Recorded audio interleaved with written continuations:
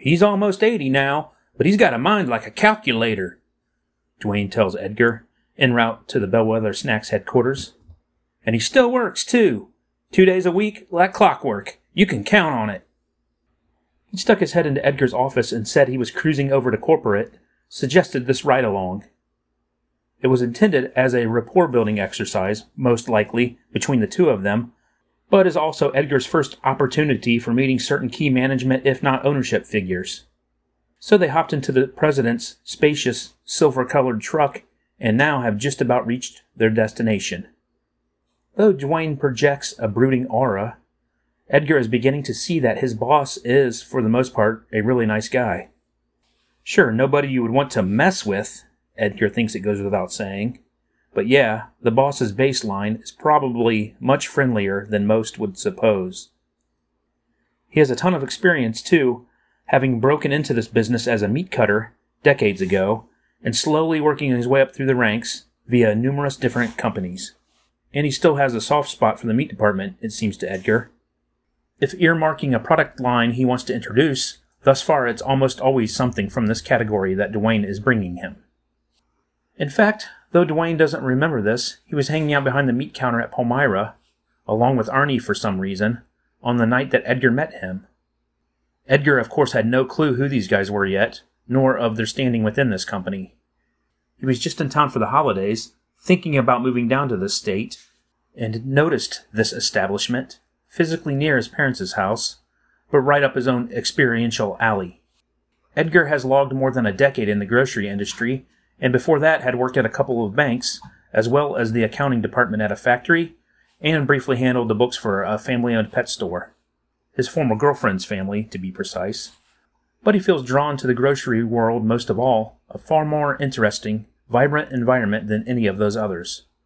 So he and his dad swung through, well after dark on some random December night, and scoped out the Palmyra HHM, had briefly spoken to Dwayne and Arnie both as they stood chatting behind the meat counter. Soon enough, Edgar was indeed moving here, and turning in an application at this delightfully weird establishment.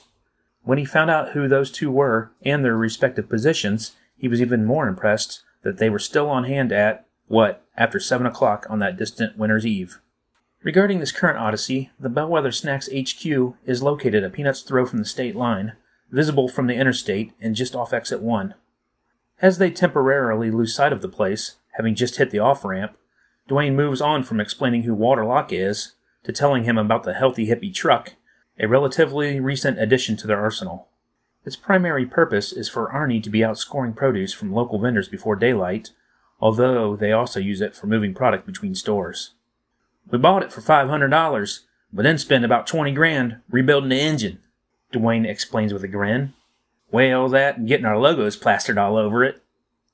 A large, boxy, 2-story brick affair, the first floor of this massive building is mostly eaten up by the warehouse operation in back and a couple of meeting rooms up front. However, one corner, accessible from the parking lot, is dedicated to the Nutty Zone, a charming little retail operation. Heavy on the 1970s-looking decor, and similar to their Liberty store in that respect, the Nutty Zone could almost count as their 4th HHM location, albeit one which focuses only on bulk products, or packaged variations thereof.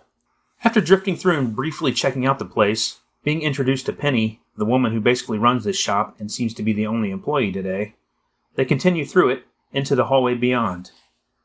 All offices are located above, on the 2nd floor, and after using Dwayne's magnetic keycard to enter, he leads the way up the stairs. Walter has a relatively small office, just to the right of where this stairwell emerges. He's at his desk, but talking on the phone, and only returns their waves as they stick their head in and keep on moving. Edgar observes some black and white photos hanging on the outside wall, a couple of which appear to feature a much younger Walter, and as they continue walking, Dwayne fills him in on a little more corporate history, that they have similar warehouses and production centers in Memphis, Atlanta, Columbus, and elsewhere, though this is the main one. The setup here is similar to many corporate offices, and, well, yes, office space. The standard arrangement of a large, cubicle-divided floor in the middle, surrounded by actual offices tucked into the edges, typically reserved for those ranking a little higher, nearly all of them sporting windows. So it is that their next stops consist of 3 consecutive rooms along the adjacent wall where Walter's 2 daughters and 1 son-in-law hold down desks. The daughters are mostly only involved with the bellwether aspects of this operation, while the son-in-law, Rob Drake, is for all intents the liaison, the one dealing with HHM, if any dealing is to be done. Though attired in the ubiquitous business casual attire, a long-sleeved dress shirt, yes, but khaki pants and loafers, and clean-cut otherwise, Rob's gray and white hair is left a little shaggier than one would expect, as maybe the last vestige of his own slightly countercultural past. It's hard to glean much from one brief introduction, but he does come across as a friendly enough guy, probably a little on the conservative side. Whatever the case, he is the guy signing their paychecks every week, so it surely can't hurt Edgar to haul himself into this headquarters and shake the man's hand. Speaking of handshakes, as this tour continues next over to the HR lady's office, Dwayne is explaining a handshake deal he recently reached with Mr. Locke. Walter has told him he has complete discretion for opening up future Healthy Hippie locations. If Dwayne thinks it's a good idea, then he will sign off on the project. And as soon as they straighten out some kinks at Palmyra and Southside to make those stores more profitable, Dwayne fully intends to expand. But as far as the smaller details are concerned, pricing and other negotiations on the actual products, yeah, Rob is their man. Dropping off some packet of documents to the HR lady is the prevailing cover story behind this trip. Introduced to him as Doris, she's the textbook, somewhat harried, somewhat grouchy-seeming old woman in gold-rimmed glasses and a button-up sweater, like the town librarian, barely visible behind the mountains of paperwork stacked around her desk. As these two talk in cryptic messages about what they're going to do regarding the unnamed employee in question, related to this document packet, Edgar stands off to the side, smiling and hoping this conversation will be over soon. It's awkward, though in the meantime he entertains himself trying to guess, based on almost no evidence, who this is, the person about to get either disciplined or fired. Surely it relates to this purported Palmyra cleanup, but the individual remains a mystery. He is next introduced to Carmen, their controller, followed by an exceptionally brief sojourn to the belly of this beast, the cubicles. Healthy Hippie Market's very structure is just about as outrageous as everything else involving the place, and as it turns out, they have exactly 1 employee on payroll at this building, and she works in accounts payable. Her name is Kathy Ames, an extremely cheerful and talkative person he's spoken to on the phone exactly once, only meeting now for the first time. This is the woman he's kicking the invoices up to every week, dispatching on their corporate box truck after he's finished going through them. And, while it's great to finally put a face to the name and the voice, he and Dwayne are basically peeling themselves away from her machine gun fire of chattiness. Edgar wouldn't really say this was the most compelling tour ever, but an extremely important one nonetheless, if only to fix some furniture in his mind, and also to reciprocate, get his face and basic Cliff Notes personality points out to them.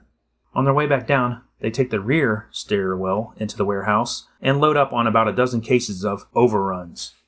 Dwayne's explaining to him that, by law, they can't hold over the output from one production run and combine it with the next.